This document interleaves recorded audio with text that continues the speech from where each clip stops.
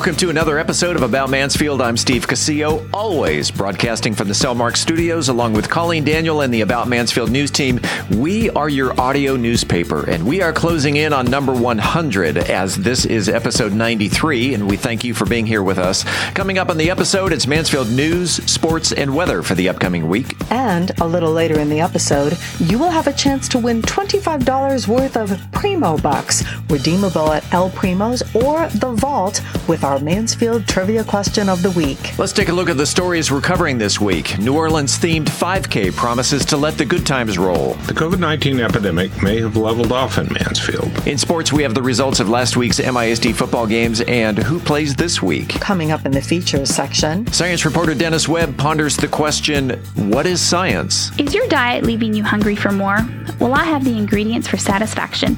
I'm Katrina Brown in this week's Texas Health Tip of the Week. In this week's Cocktail of the Week segment, I'll be talking to you about a cocktail that has a tendency to sneak up on you. we have the 7-day weather forecast. And in the talk segment, Steve celebrates Hispanic Heritage Month with Mansfield resident Daryl Perez.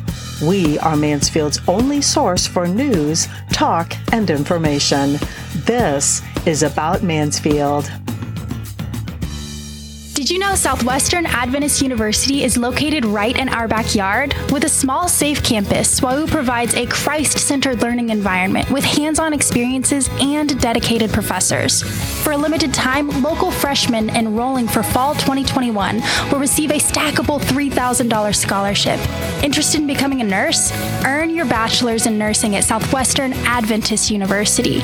Learn more at swau.edu.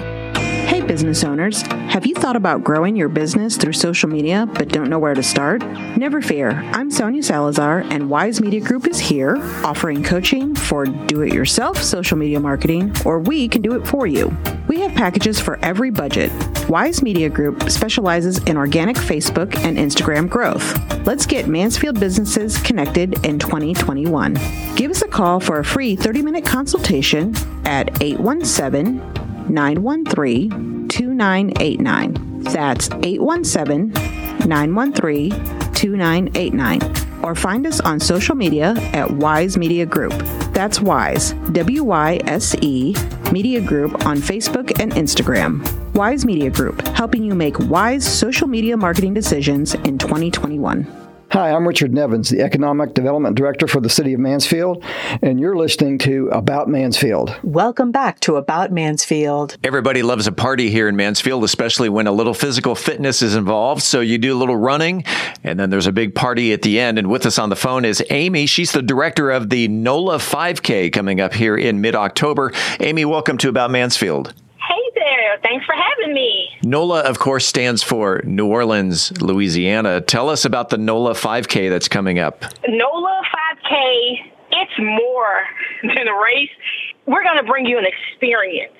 We will have DJs, we will have food trucks, we'll have local vendors, and we'll top everything off with a New Orleans-style after-race party. And it's featuring a second line, which is a parade where we follow a brass band and we enjoy music, dance, and engage in unity.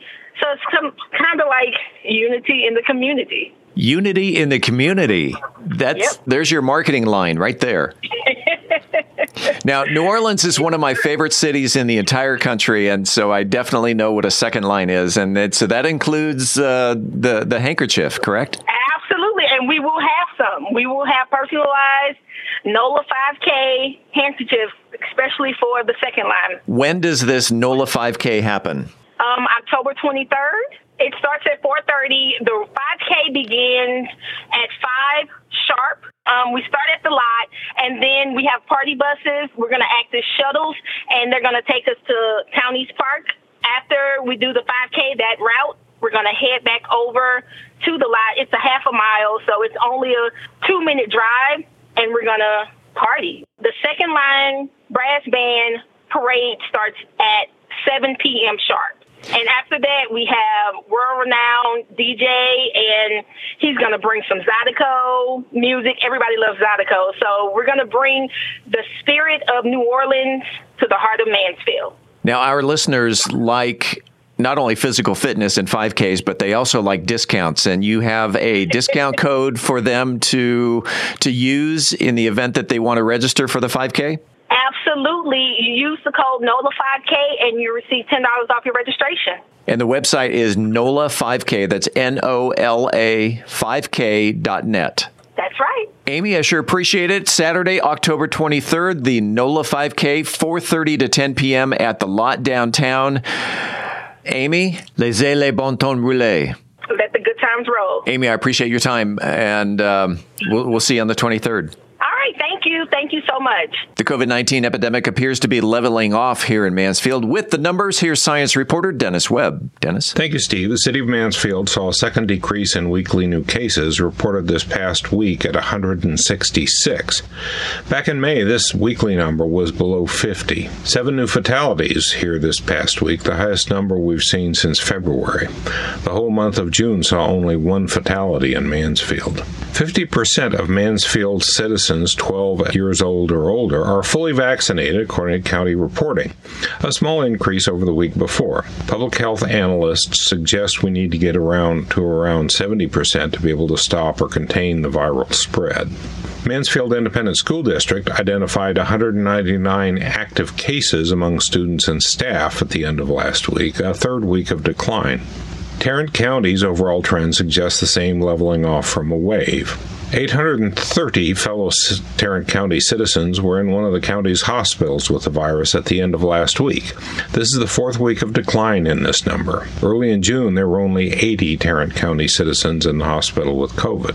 126 fellow Tarrant County citizens were reported to have passed away from the virus this past week, the 3rd week of increase. The county's test positivity rate remains at 19%, meaning a lot of infected citizens have not yet been diagnosed. Community spread remains estimated as high. Texas statewide trends are similar. Tarrant County public health officials recommend that all eligible citizens get vaccinated. From the Science Desk at About Mansfield, I'm Dennis Webb. In sports, only one game last week, but it was a big win for the 3-2 Summit Jaguars as they routed Legacy 41-0. Legacy has yet to win a game this season.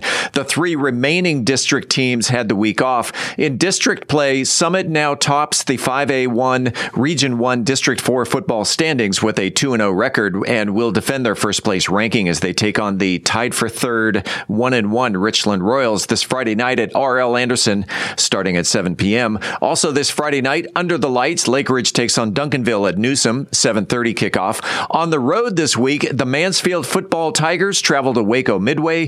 Timberview also travels to Waco, goes head-to-head with the University Trojans, while Legacy hits the road to Birdville. Just a reminder, you can always find the MISD football schedule for all 5 district teams on our website, aboutmansfield.com. Click on the links tab. Saturday is National Motorcycle Ride Day, which takes place annually on the second Saturday in October and encourages all motorcyclists in the United States to get out one last time before the end of the riding season. Use the day to escape on your motorcycle, have some fun, relieve some stress, and really enjoy the thrills and the freedom that riding a motorcycle has to offer. So how does one observe or partake in National Motorcycle Ride Day? It's very simple. Get your motor running. Head out on the highway.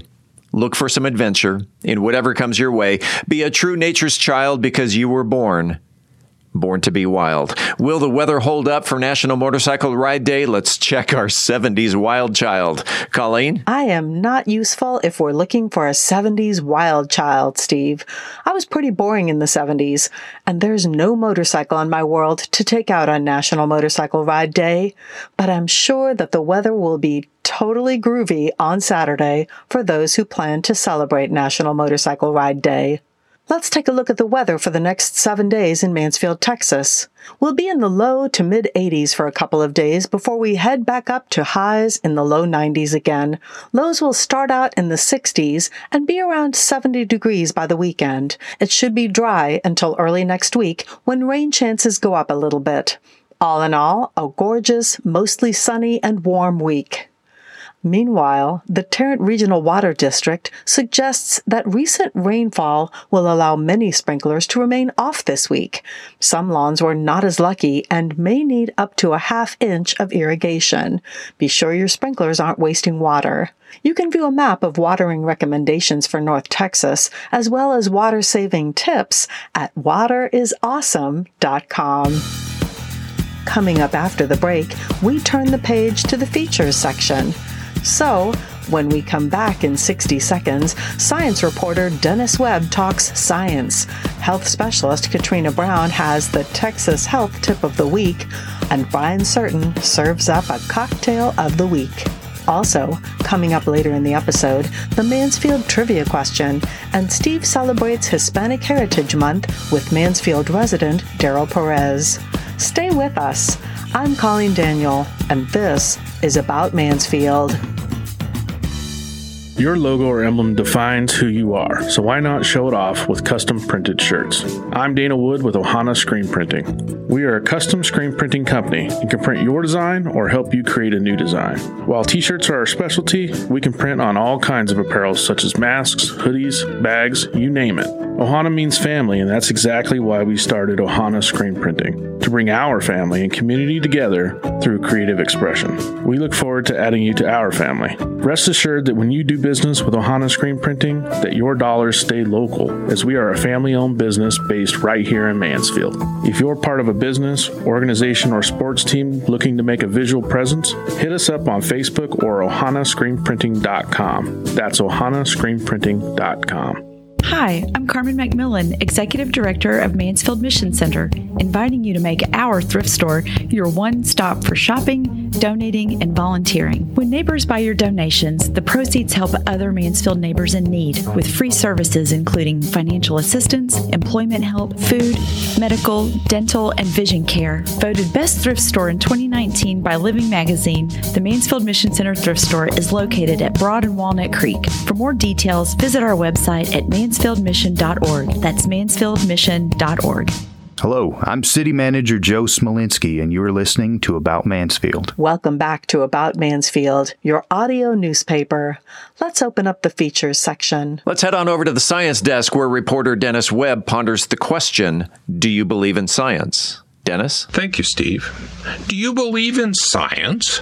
It is a question recently popular given the current debate over the epidemic, but it goes back to the founding of our nation on the tail of the end of the scientific revolution, a part of what has been called the Enlightenment, a social movement in Europe that led to modern science. The scientific method itself has little to do with the essential human notion of belief, but as people are involved, even at the highest level of scientific achievement, opinions and beliefs are naturally part of the discussion. So let me describe the scientific method, which is at the center of this question. First, it starts with a question, such as, why is the sky blue? Second, from research, inference, or insight, the scientist forms a hypothesis. I think the sky is blue from some kind of interaction between sunlight and the atmosphere we breathe. Third, after more research and thought, the scientist makes a prediction. The sky is blue because the sunlight is scattered by molecules in the air, and somehow we see more blue than other colors. Fourth, the scientist proposes a test or an experiment. For example, this might include measuring all the wavelengths of light we see from the sky. It's a lot more complicated than red, green, blue on our screens, as well as experiments in the lab to understand the scattering mechanism in a way we can measure. Fifth, the scientist analyzes the measurements produced by the experiment to see if it agrees with the original prediction. As often happens, the prediction fails, and the scientist goes back to an earlier step, usually having learned some new things from the failed experiments. When the scientist is confident that they have a confirmation of the prediction, a paper gets written, submitted to journals, and if the publisher thinks it's a good work after soliciting some review by other people knowledgeable about this, the paper gets published. Other scientists try to replicate the experiment, sometimes finding the prediction or results are wrong, or often learning new things about the original question. This is a painfully slow process, but over years, new insights are added, and eventually most scientists scientists agree on why the sky is blue. Blue light scatters in the air more than red light. Whatever device you are using to listen to this podcast is a product of thousands of scientific and engineering breakthroughs, building stepwise over decades to the device that lets you hear me ramble on. The scientific method is itself a neutral tool for figuring things out. However, as all the steps involve human beings, usually under pressure involving money, time, and career achievement, it can go off the rails. The promotion of good science and the rejection of bad science comes from the peer review process, itself an imperfect system involving human beings. But across my nearly 70 years of life, we have gotten good things like better medical treatment and recently smartphones, as well as bad things like nuclear and biological weapons. A particular scientific insight can be used for good or evil. These are subjective judgments we all get to make as Americans. This is why the question, do you believe in science, is interesting, and I will explore some threads of the history of this question in coming weeks, as together we grapple with the deeper meaning of the question. If you have any questions about science, send an email to info@aboutmansfield.com. From the Science Desk at About Mansfield, I'm Dennis Webb. It's time right now for the Texas Health Tip of the Week, sponsored by Texas Health Hospital, located at 287 and Lone Star Road. Here's health specialist Katrina Brown with our Texas Health Tip of the Week. Katrina? As you know, our bodies rely on food for energy, so it's normal to feel hungry if you don't eat for a few hours. But if your stomach has a constant rumble, even after a meal, something could be going on with your health. The medical term for extreme hunger is polyphagia. If you feel hungry all the time, see your doctor. Several things could be causing this. Diabetes, for one. Your body turns the sugar in food into fuel, called glucose. But when you have diabetes, glucose can't reach your cells. Your body pees it out instead and tells you to eat more. People who have type 1 diabetes in particular may eat large amounts of food and still lose weight. Low blood sugar is another one, or hypoglycemia, is what you have when the glucose in your body drops to a very low level. It's a common concern for people with diabetes, but other health problems can cause it too. They include hepatitis, kidney disorders, tumors in your pancreas, and problems with your adrenal or pituitary glands. In severe cases, people with hypoglycemia may seem drunk. They may slur their words and have trouble walking. They may be sweating and shaking. If this is the case, they need immediate help and you should call 911. There are a multitude of health-related issues that affect your appetite in a variety of ways. If you're gaining or losing a significant amount of weight unintentionally, you should see your doctor right away. One reason we feel hungry that may seem strange is lack of sleep. Not getting enough rest can affect the hormones in your body that control hunger. People who are sleep deprived have a bigger appetite and find it harder to feel full. You're also more likely to crave high-fat, high-calorie foods when you're tired because you're looking for that magical boost of fuel we call carbs. Next, have you ever heard of stress eating? It's a real thing. When you're anxious or tense, your body releases a hormone called cortisol. This amps up your feeling of hunger. Many people under stress also crave foods high in sugar, fat, or both. It may be your body's attempt to shut off the part of your brain that causes you to worry. And finally, one that probably makes the most sense as to why you don't stay full very long after a meal. This is what you eat. Not all foods fill you up the same way. The ones that curb hunger best are high in protein, like lean meats, fish, or dairy products, or high in fiber. Good sources of fiber are fruit, vegetables, whole grains, and beans. Healthy fats like those found in nuts, fish, and sunflower oil can lower your cholesterol levels. They are key to a balanced diet and can help you feel satisfied after you eat. Pastries, white bread, many packaged meals, and fast foods lack these nutrients, but are high in fat and unhealthy carbs. If you eat a lot of these, you could find yourself feeling hungry again soon after a meal, and you may end up eating more than you should. Also, what you're drinking with your meal can affect how long you feel satisfied. Opt for water during your meals. Avoid soda, which increases bloating when consumed with foods. Also, avoid even diet soda if possible. I know many people drink sugar-free sodas to cut back on calories, to lose weight, but the fake sugar in these drinks tells your body to expect calories it can use for fuel. When your body doesn't get any, it turns on your hunger switch and tells you to get calories from food instead, ultimately leading you to the fridge between meals. Lastly, you might feel fuller after a meal if you take more time to chew and enjoy your food, rather than eating it quickly. We've all heard that it takes about 20 minutes for food eaten to register with your brain. It's true. It takes about that long for your digestive system to break down the incoming meal into nutrients so that they can enter the bloodstream. From here, a signal is sent to your brain that sustenance has arrived. It's that little ah that you feel when your hunger is being quenched. So take time to savor the flavors and make every bite count. Until next time, stay healthy, Mansfield. On behalf of Texas Health Hospital Mansfield and reporting for the About Mansfield podcast, I'm Katrina Brown. Brian Certain is here once again to serve up something special. Here's the cocktail of the week. Brian? This week's cocktail of the week is the Kamikaze.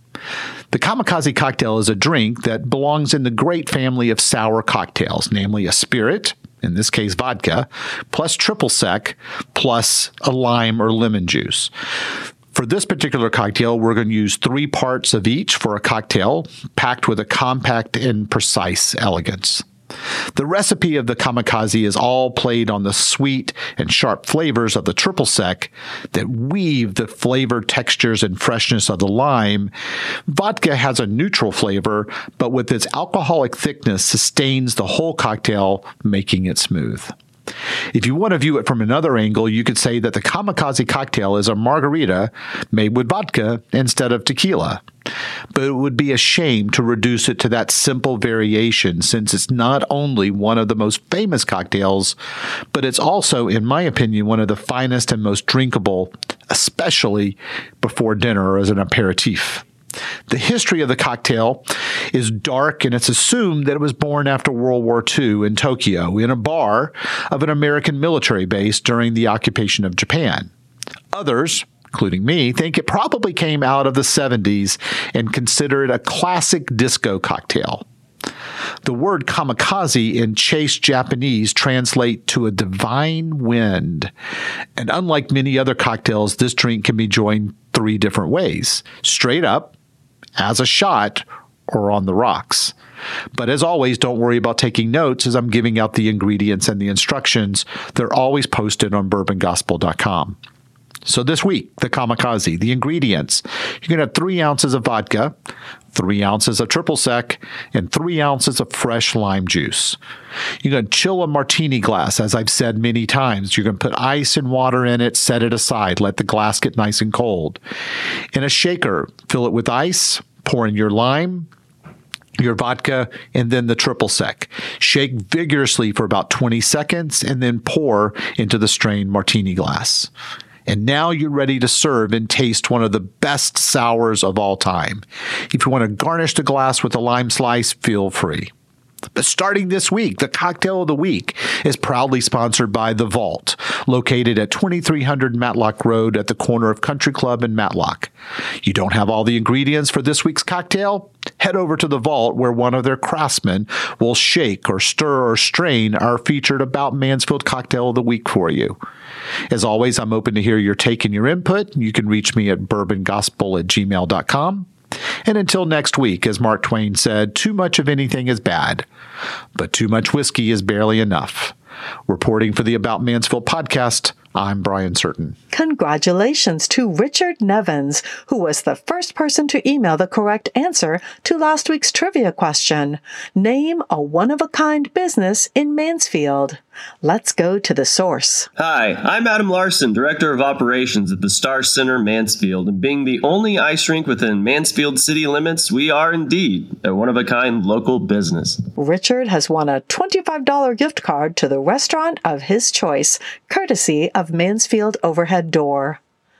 After the break, this week's trivia question. I'm Colleen Daniel, and this is About Mansfield. The Texas Health Tip of the Week was sponsored by Texas Health Hospital, located at 287 and Lone Star Road. Introducing Introducing Texas Health Hospital Mansfield, an all-new, all-modern healthcare campus, now serving Mansfield and our nearby communities, with advanced care for women and infants, orthopedics, heart and vascular, a 24/7 ER, and more. Experience care you'll love right where you love living. Texas Health Mansfield, now open at 287 and Lone Star Road. Learn more at texashealth.org/Mansfield. Hey, it's Steve Casillo, and I want to take a second to tell you about Podcast Mansfield Recording Studio. It's where we record and produce the About Mansfield episodes.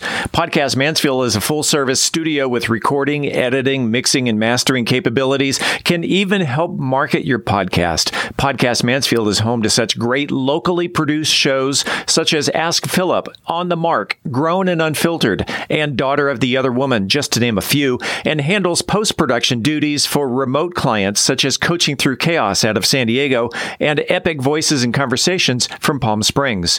So whether you're a hands-on person who just needs a place to record your podcast or need advice from concept to completion, Podcast Mansfield is there to help. Conveniently located on Heritage Parkway just off of 287 right here in Mansfield. Mention the About Mansfield podcast and you get to record your first episode at no charge. For more information on starting your podcast or if you're just looking for a better place to record, Podcast Mansfield Recording Studio can be found on the internet at podcastmansfield.com. That's podcastmansfield.com. Hello, this is Mayor Michael Evans, and you're listening to About Mansfield. It's time right now for the highly coveted, wildly popular About Mansfield trivia question. The first person to email the correct answer to trivia@aboutmansfield.com will receive $25 in Primo Bucks, good at either El Primo's or the newly opened The Vault. Located in Heritage Plaza on the corner of Matlock and Country Club Drive, it's where the locals go,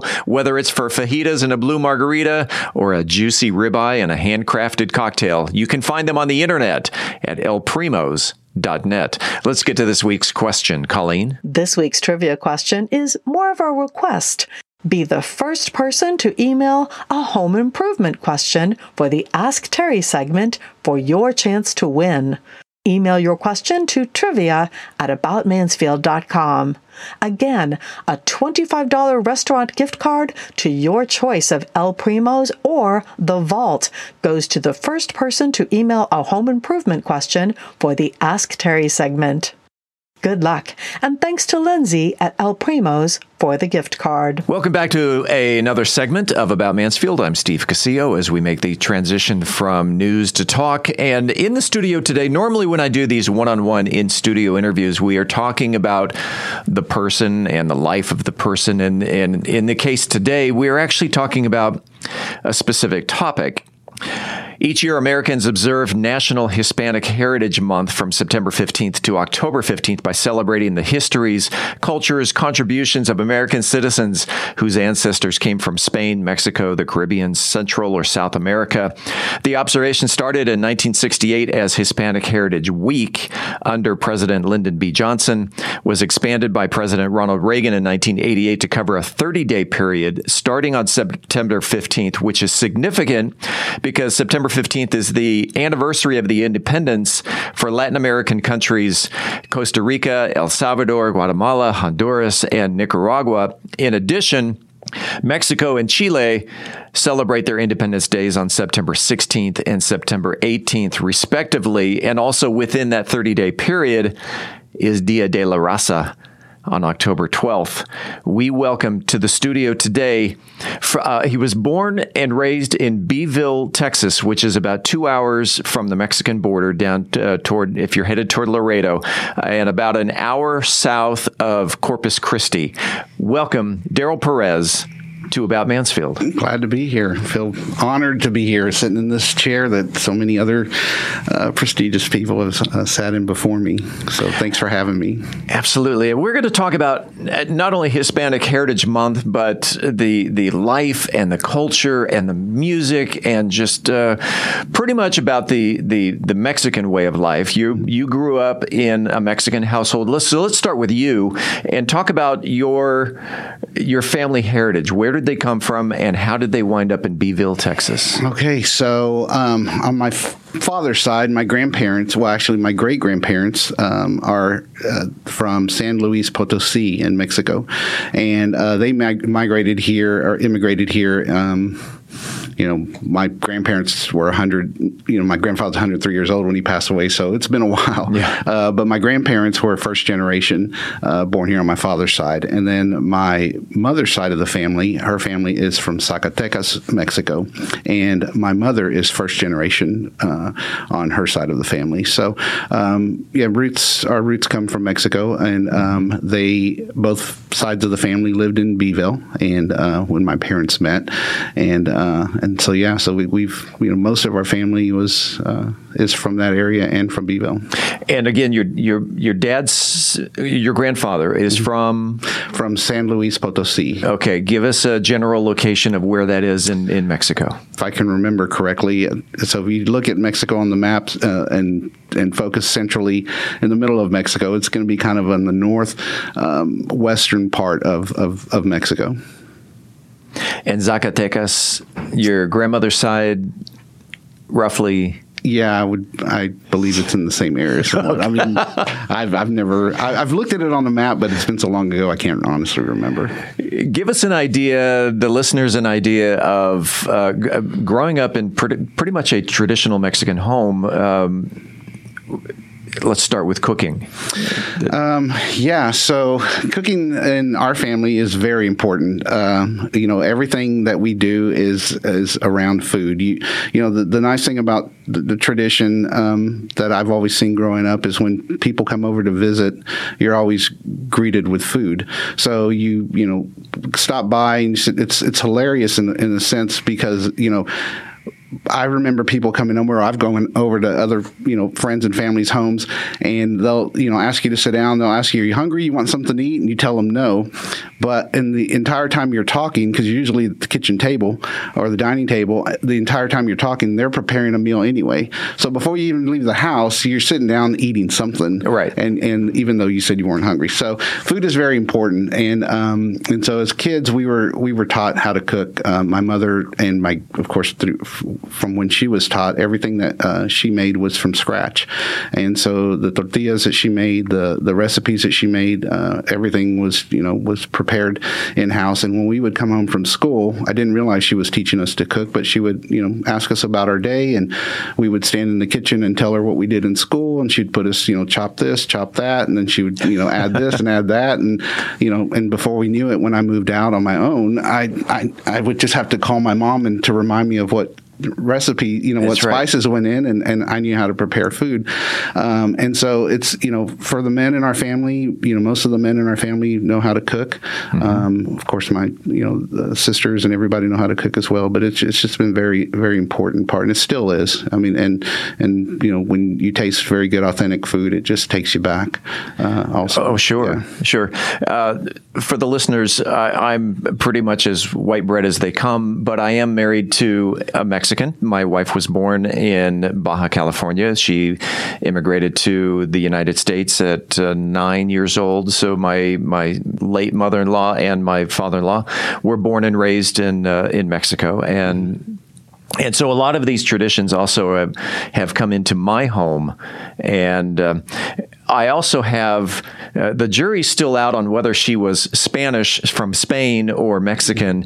But my grandmother, Rita Madrid. Now, Madrid may have come from Spain, not sure. But the tradition in my home was Grandma and Grandpa used to come down from Northern California down to San Diego, where we lived, for Christmas every year. And it was always tamales and enchiladas. And she spent hours and hours and hours in the kitchen making. And you're right, food is extremely important. And later in the episode, I'll tell you about one of my neighbors and food and fiestas, backyard parties. Growing up in Beeville, predominantly a Mexican community? Yeah, I mean, it's pretty. It's a small farming town. Yeah. So you had a lot of Hispanic folks there. It was if I had to guess a percentage, I would say it was almost 50-50, maybe 60-40. Majority Hispanic, and so it's we had a lot of Hispanic folks there, and as you get further south, that increases as well. But I do want to correct you from earlier. We are about an hour north of Corpus Christi. What did I say? South. Okay. And we're about an hour. Well, now it's 90 minutes, hour and a half south of San Antonio, Beeville. It's about as big as it sounds. I stand corrected. All right. I appreciate that. Let's talk about the word Hispanic, because you mentioned it a few times, versus the word Latino or even Chicano. In Beeville, what is the preferred term? So growing up, we always called ourselves Mexican. Yes. Because we were... we're Mexican descent. As I've gotten older, moving from a small town to a larger town and in the workforce and so forth, the term changes over time. And so what I interpret it now is that, you have a lot of folks here who are first generation, who have immigrated here from Mexico, who call themselves Mexicans, and and I've been corrected by Mexicans. That's why I know this, because if it was if I'm not from Mexico, I'm not Mexican. Then that would make me Latino or Hispanic. And so growing up, the alternative word was Hispanic, and that's kind of stuck with me, from that point. But I guess more out of habit, I call myself Hispanic than anything. I think it's regional as well, because Chicano wasn't really. I think, when I've heard that term, it's been, either in movies or things like that are more California or, West Coast. But it wasn't really a term that was used very often where we were from. Right. And Chicano is, again, coming back from San Diego, there is just south of downtown what's called Chicano Park. And that's, which has actually become a national landmark.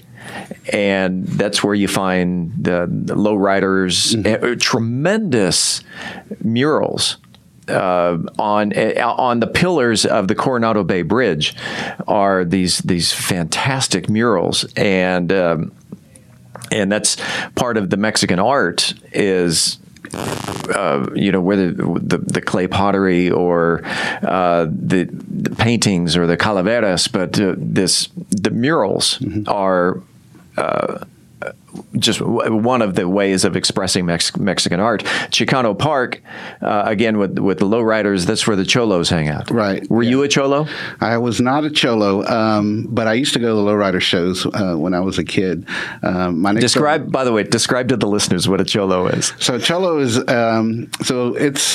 So a cholo is somebody who is in. Well, the way I looked at it was you were in the lowrider group, so it was more like a club or a scene, and so they dress very particular. They typically you were wearing khaki, baggy khaki pants. You would wear a t-shirt, and then your overshirt on top was typically buttoned on the top button with all the other buttons unbuttoned. You always had a hat, kind of. What's the Frank Sinatra, or what's the fedora kind of hat? Yeah. Not necessarily. Usually, it was a straw hat or something, or even a bandana, or a bandana, as well. And so that was kind of that.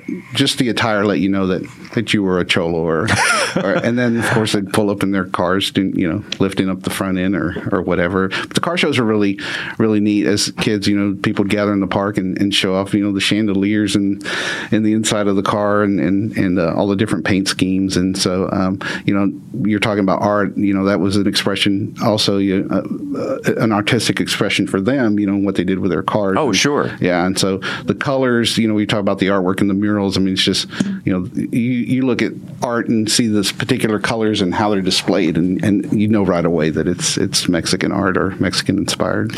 When I was on vacation probably 20 years ago, I was driving an old beat-up van that was the family wagon, and we loaded up the family with also some neighbors of mine that were from Mexico. They wanted me to experience their family and their community in Mexico, and we drove from Tucson, which was our overnight stop. We drove 12 hours into Mexico, and while we were there, my neighbor's brother said, it looks like your van could use a paint job. I have a friend down the street that does it. And yeah, great. Okay. Paid the guy some cash, a couple $100. And he says, dark blue. And it came back sparkly dark blue. An expression of art. When you mentioned the lowrider cars, and the first thing I think of is sparkled paint. Right. Oh yeah, exactly. With all the fleck in it, and that's the way I got my van back, was sparkly dark blue. So how'd you like it? It stood out. Yeah, for sure. Yeah, for sure. But yeah, the Cholos in our town, our town was like, any other small town. Everything was kind of divided in sections. And so we grew up, we were a Navy town. And so where I lived, where my home was in that part of Beeville, was we were the only Hispanic family on our neighborhood. And so growing up, we would have, my mom would send us to school, we'd take our school lunch, and she would pack tacos, so they were, beans and tortilla, and it was funny is my mom used to take the bread, the plastic from the bread, and then she would use those, that kind of stuff, and wrap our tacos in, or foil and things like that. And so she'd send us out with these lunch. Well, at the lunch, we're eating lunch, my friends would whip out their little bag, and everything was in a Ziploc, and here I got this 5 pounds of foil wrapped around my taco, and then you would open it up, and my friends would be like, what is that? It's got all those burn spots or brown spots on it, because they weren't familiar with it.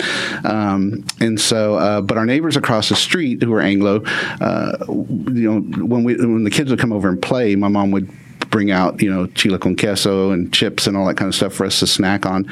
And they loved it because they'd never eaten that before. And so, other moms in the neighborhood would come to my mom's house and say, our daughters were telling us about this, cheese dip that they were eating. And so she'd share recipes with them. And so, but, now, everywhere you go, you get chips and queso and, and all of that. But it was a little different. Queso is also a regional thing because you don't find it in Southern California. And a friend of mine who used to live in Mansfield, she called me up and says, hey, guess what? I'm moving to San Diego. And I said, all right, number one, do not go to a Mexican restaurant and order queso, or they will bring you a bowl of cheese, of shredded cheese. Oh, and yeah. Wouldn't you know, about 2 months later, she sends me a text. I was sitting at a Mexican restaurant, and we asked for a bowl of queso. And she sends me a photo. It's a bowl of shredded cheese. And so you have to ask specifically, like chile con queso, or no, it's just something that we've never in California. To us, it's nacho cheese. Ah, gotcha. And so it's not really something that you would go into a restaurant and order. Right. Although we've come to love it here in Texas. Oh my gosh, Torchy's Tacos has some outstanding queso. Gotcha. So, yeah, and it's interesting you say that food being regional, because even the Mexican food, where we grew up, and when I moved here, I used to, would go out to restaurants and kind of judge the Mexican food based on what my mom had made, and so that, to me, that's how I determined whether it was good food or not to my liking. But I did realize when I moved up north here that, as you get a little further south, you have more of the San Antonio style Mexican food, which is cooked with a lot of sauces and gravies and things like that. And then here, the Mexican food, street tacos and all that kind of stuff, we didn't grow up with. But that's more Mexican food from Mexico as opposed to Tex-Mex, that's what we usually eat around here. We talked a little bit about cooking, but we haven't talked specifically about food. Okay. And oh my gosh. And again, regional versus nationally known. Obviously, the taco, the burrito, the tostada. But there's so much more to Mexican food than just what, generally speaking, Americans know. First, As a Hispanic, a Latino, a Mexican, does it offend you when fast food restaurants bastardize Mexican food, such as the enchilado, the Doritos Locos Tacos, or the quesarito? I'm not offended. I find it funny because every time Taco Bell would come out with a new item, I didn't say it was Taco Bell. Oh, well, I'm talking Taco Bell specifically on this. The enchilado, okay. I think, is a Taco Bell. We are calling you trademark. But I would tell my wife, I'm like, never in my entire life have I ever heard anyone in our family mention an enchilado before. Yeah, my wife will always say, "What the heck is an enchilado?" Yeah. Before we get into what I've labeled as word association, which a lot of these are food terms. Everything goes better with Abuela's Mexican chocolate. Yeah, Mexican chocolate. It's because you don't just get the chocolate, but you get the cinnamon in it too, right? And you just it just naturally goes together. But my saying is everything tastes better in a tortilla.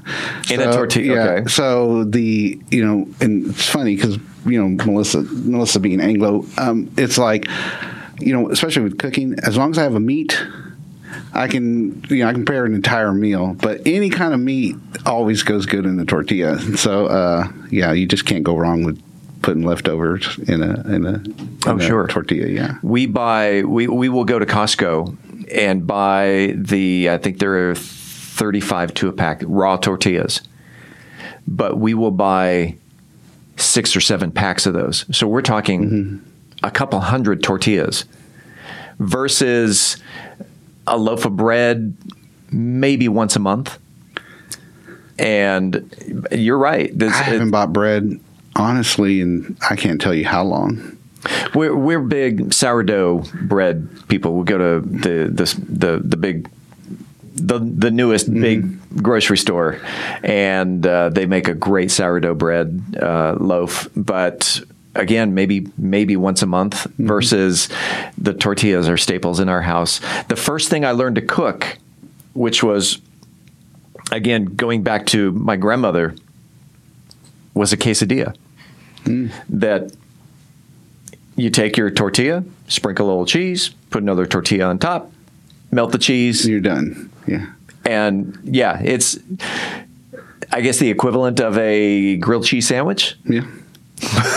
But that's Mexican hamburgers. That's how we did. You just make a hamburger and put it between 2 tortillas and melt the cheese around it. Kind of seals it, and it's pretty good stuff. Oh, cheese is great for holding everything together. Yeah, for sure. Pan dulce. There are some locations around town, the little Mexican grocery stores, one on Main Street by Legacy High School, that you go in and there's a big cabinet full of wonderful Mexican pastries. And you take the tongs and do you have a favorite pan dulce? Empanadas are my favorite. And they're typically, it looks like a taco. In its shape, and but it's a pastry, and it's typically stuffed with either sweet potato or pumpkin. Now they make them with pineapple and pretty much apple and peaches and other things like that. But the pumpkin is my favorite. Interesting. We make homemade empanadas, but they're for dinner, and so we'll put them very, very small minced potatoes along with ground beef and onion, bell pepper, salt, pepper, and then deep fry them. We've been doing those for decades. Well, my wife and I have been married 30 some years, and it's one of the first things that she taught me how to make was empanadas for dinner. But I've never had a dessert. I've never had empanadas for dinner. Ours was always a pastry. You and I ought to get together for dinner sometime. Right.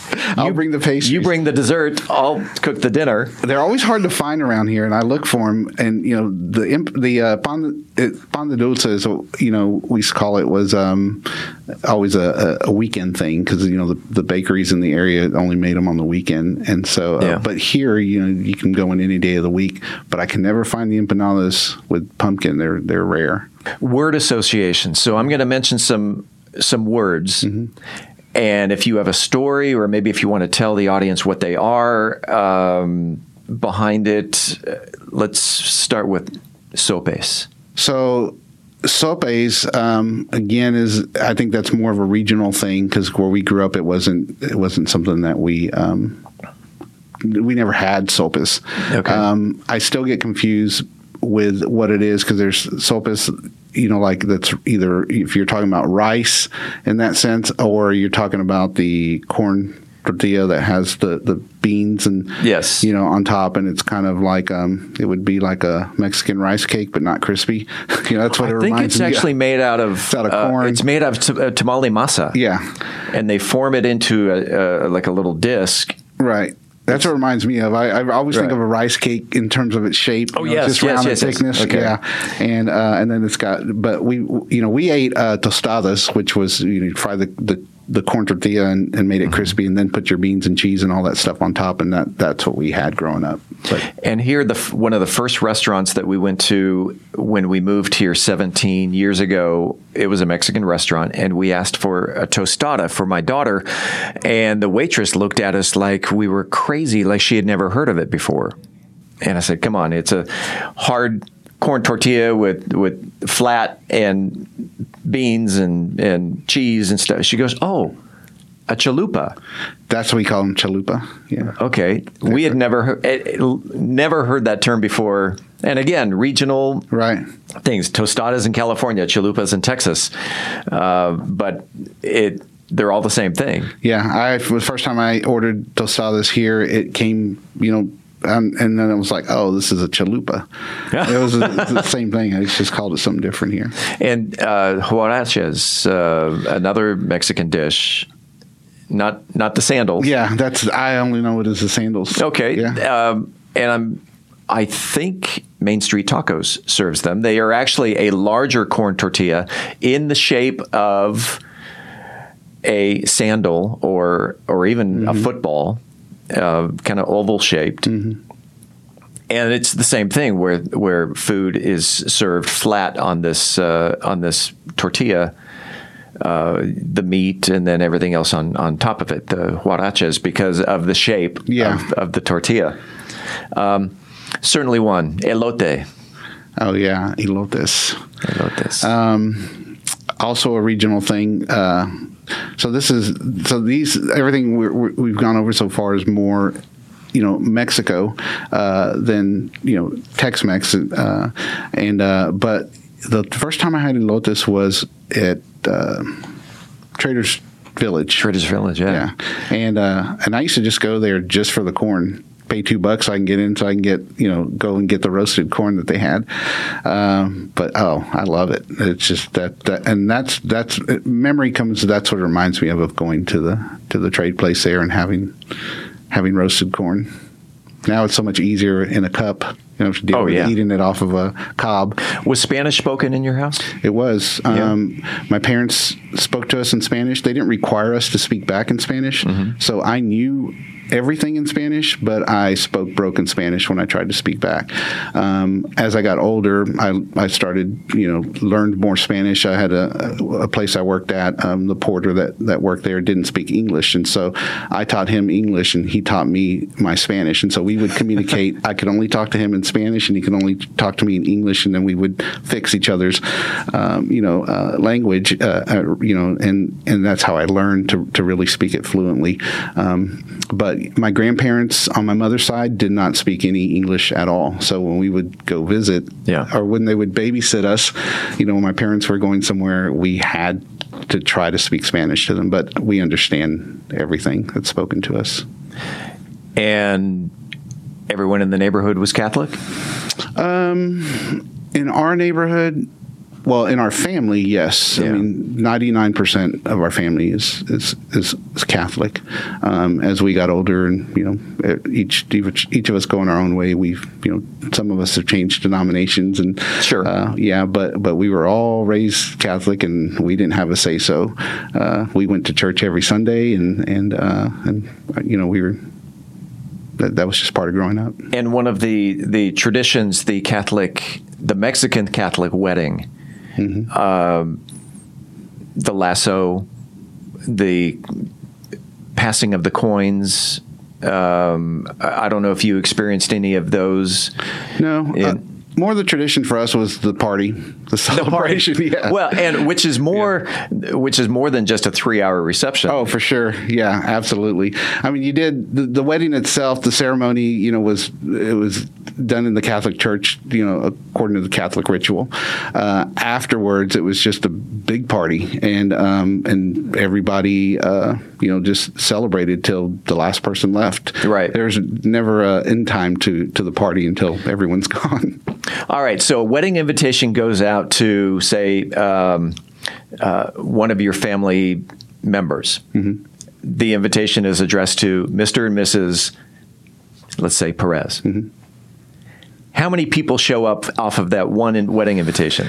Yeah, so it's so we are all heads of families. Yeah. So so by inviting the head, by default, everyone underneath is also considered is given an invitation, including boyfriends and girlfriends. Exactly. That 15 people may show up off of one wedding invitation. Exactly. Which happened to us. And and it's not frowned upon because it's always the more people, the merrier the occasion. Because it's hospitality, and that also kind of goes back to food. Mm-hmm. That the hospitality, and I was telling you about this vacation that we took. My neighbors back when I lived in San Diego, my neighbors across the street were from this town 12 hours south of Tucson. So we finally roll into this little puebla of maybe 4 streets by 4 streets. They're all dirt streets. None of them have names. And we pull up to the house. It's 9 o'clock at night. Been traveling all day. We come into the house and we are asked to sit at the dinner table. There are 6 of us that were in the van, finally sitting at the dinner table. And the sister of our neighbor, who was the resident there in Mexico, greets us with a platter of about 25 just little mini tacos. Mm-hmm. Rice and beans. Enjoy. And we're trying to speak our best Spanish. We devoured those in a second. Here comes platter number 2.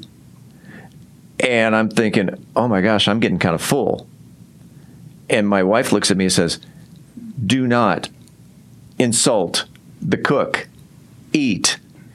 Okay. Turns out they made 100 mini tacos. And finally, I had to say, no mas. This, wow. I tapped out. Yeah. But that's part of the hospitality. And food, mm-hmm. being part of that hospitality is... Another part of that hospitality was the neighbor... so down on that same vacation, a neighbor a few miles away heard that this family was having guests in from the United States, mm-hmm. and asked to host a dinner for us, which is something I don't see in America. That if my next door neighbor had guests in town, it doesn't seem proper for me to invite my next door neighbor and their guests over to my house for dinner. Right. But that's the Mexican culture. It is very inviting. If you, especially in an area where you have several families, that because that's kind of what bonds all the families together, and especially where people, if they're from the same area as you, they may have met you, and even generations, 2nd or 3rd generations. But if you're from that same area, I mean, it's like you instantly have a bond. And so family's very, very important. And so family takes care of family. So when you have that bond with someone, even though they're not blood related, you're still considered family. And so you extend the same. The same goes out to everybody as it would, as if it were your own blood family. Yeah. And of course, before the wedding, the bride normally goes through the quinceañera at age 15. Right. And describe to the listener what a quinceañera is and what a big tradition that is for the Mexican family. Right. So the quinceañera it's a celebration from childhood to adulthood for a young lady. It's kind of like the Sweet 16 that people celebrate. It's at 15 years old. It's celebrated just as much as a wedding would be. I mean, so the expense of it can be very, very extravagant. I mean, it can be very extravagant and very costly. But it is, and everybody's invited. I mean, this is Again, the more people, the merrier. But this is a very, very proud occasion for the parents, and so it's just like a wedding. You have like a wedding would have groomsmen and bridesmaids. You have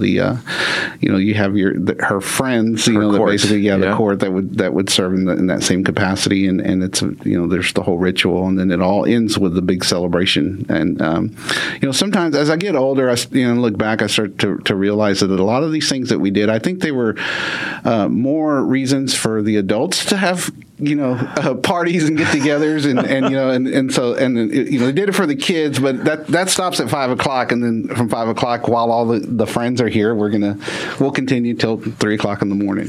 We are guilty of that as well. Right. In fact, my wife and I were talking about that last week. Both my daughter and my son had 1-year-old birthday parties. When they were 1 year old, both of them had live bands. Mm-hmm.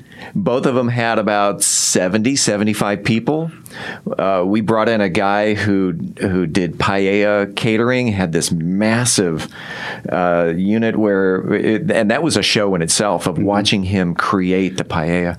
But yeah, it was obviously more for the parents and our guests, because at 1 year old, they're not going to remember the party. Yeah. And we did that, for both of our kids. But the daughters, in traditional families, they look forward to that. I mean, that's a big deal for them. The quinceañera. Yeah, the quinceañera. Was Dia de los Muertos ever celebrated or acknowledged in your house? It wasn't. No. No, and I really didn't know about it until I got older and started seeing. But I was in the funeral business for 25 years, right. And so where the funeral homes that I started in, where I did my internship and where I worked in for the first 7 to 10 years of my life were primarily Hispanic funeral homes, and so you would see all different cultures from different parts of Mexico up into to Texan to Tejanos,